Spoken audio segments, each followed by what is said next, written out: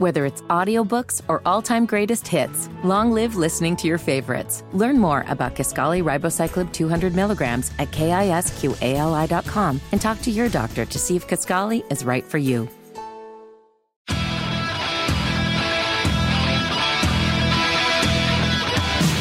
My name is Nigel. Jason Hammer is here with a very special guest on the DriveHubler.com hotline. Lisa Rawlings is the executive director for the Central Indiana Police Foundation. Lisa, I believe we spoke with you when Nigel and I were part of the big breakfast that you guys had a couple of months ago. How are things going? What a great event, by the way, that was. Breakfast with a Cop. Amazing event, Lisa. Good. Thank you so much. I think this is your second year, right? You came the year before. Yes. Okay. Yeah, honored to be there. 100% honored to be there. And you are part of a fundraiser going on right now. It's called Sponsor an Officer. Now, before we get into what this is, tell us why sponsorship is important and where the money goes. Okay. So we started this campaign in an effort to help think long-term about where the foundation was going. We knew we needed an endowment. We need long-term sustainability. And so we created the Sponsor an Officer. And so it's a double good thing because we will raise money that will go into the endowment, but a portion of those funds will also be able to give a note of gratitude and a gift to every officer in our territory. Now, what is the Central Indiana Police Foundation? For somebody that's listening right now that might not be familiar, they've heard of the IMPD or their local police departments, sheriff's office. What is the Central Indiana Police Foundation? Yeah, so we began initially as the Indianapolis Police Foundation focusing in on supporting IMPD. We've grown, and now we're the Central Indiana Police Foundation, and we are supporting law enforcement officers, all sworn officers in Marion County and the surrounding counties. So we have over 70 departments within our territory that we try to help the departments and the individual officers if they have some individual needs as well. What kind of needs would those be? Well, right now, one of the things I'm working on is funding for a vehicle that can transport one of our officers who was injured and paralyzed in the line of duty. And so that was Officer Moody in Trafalgar, and he was paralyzed. This is around June, and does not have a vehicle that his electronic wheelchair can go into. And so with two young boys and his wife trying to transport him in a plain foldable wheelchair, and then the 1-year-old and 4-year-old, it just is really challenging. And so we're trying to pull together some donors and work on getting him a vehicle that can, his family can get out and he's not captive in his house.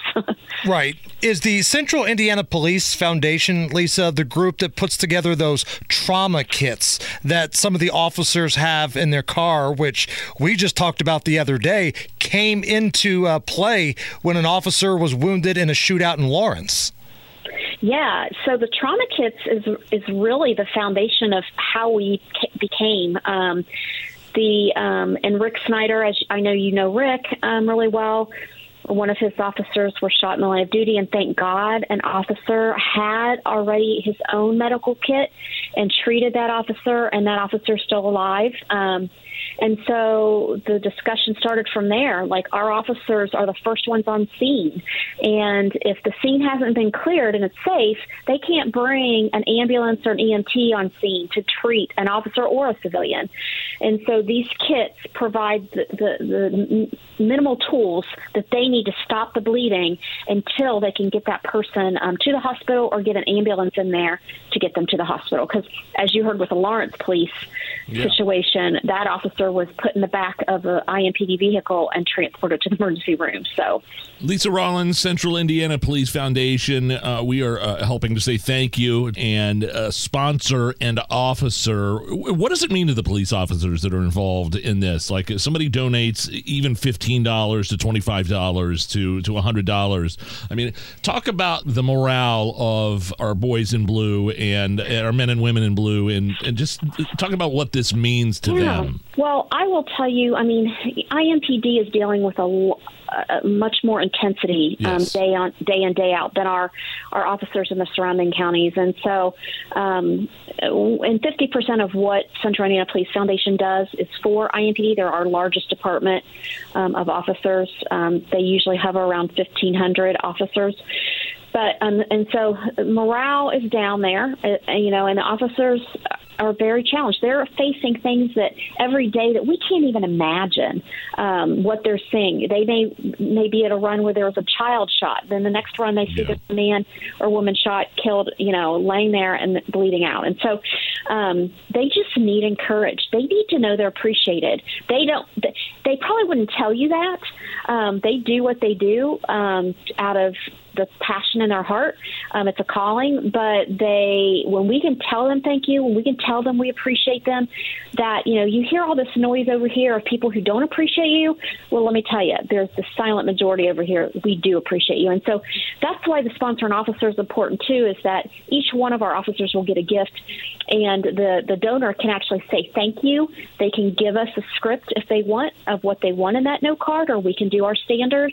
And then they'll get a challenge coin, which is a big deal with officers, and they'll have a prayer, an officer's prayer written on that, and that's something they can keep in their car. And many of our officers collect those coins, and they mean a lot to them. It's just kind of a special thing. So, so we need to encourage them. We need to tell them thank you. And we have officers at my church on Sunday, and every time I go into the worship center, I lean over and look at the officer that's standing there. I say, thank you for being here. And I always get the biggest smile from them. And so I wish more people would let our officers know we appreciate them.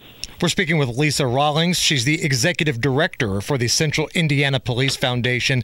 Lisa, one of the amazing things that I think your organization does is take care of the officers and the officers' families after a traumatic event.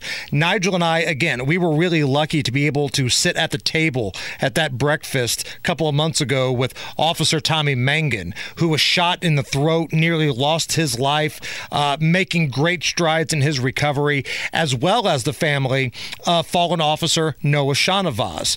His amazing parents, being able to sit there at the table and talk a little bit about the help that they're getting from the Central Indiana Police Foundation was very humbling. It's very powerful.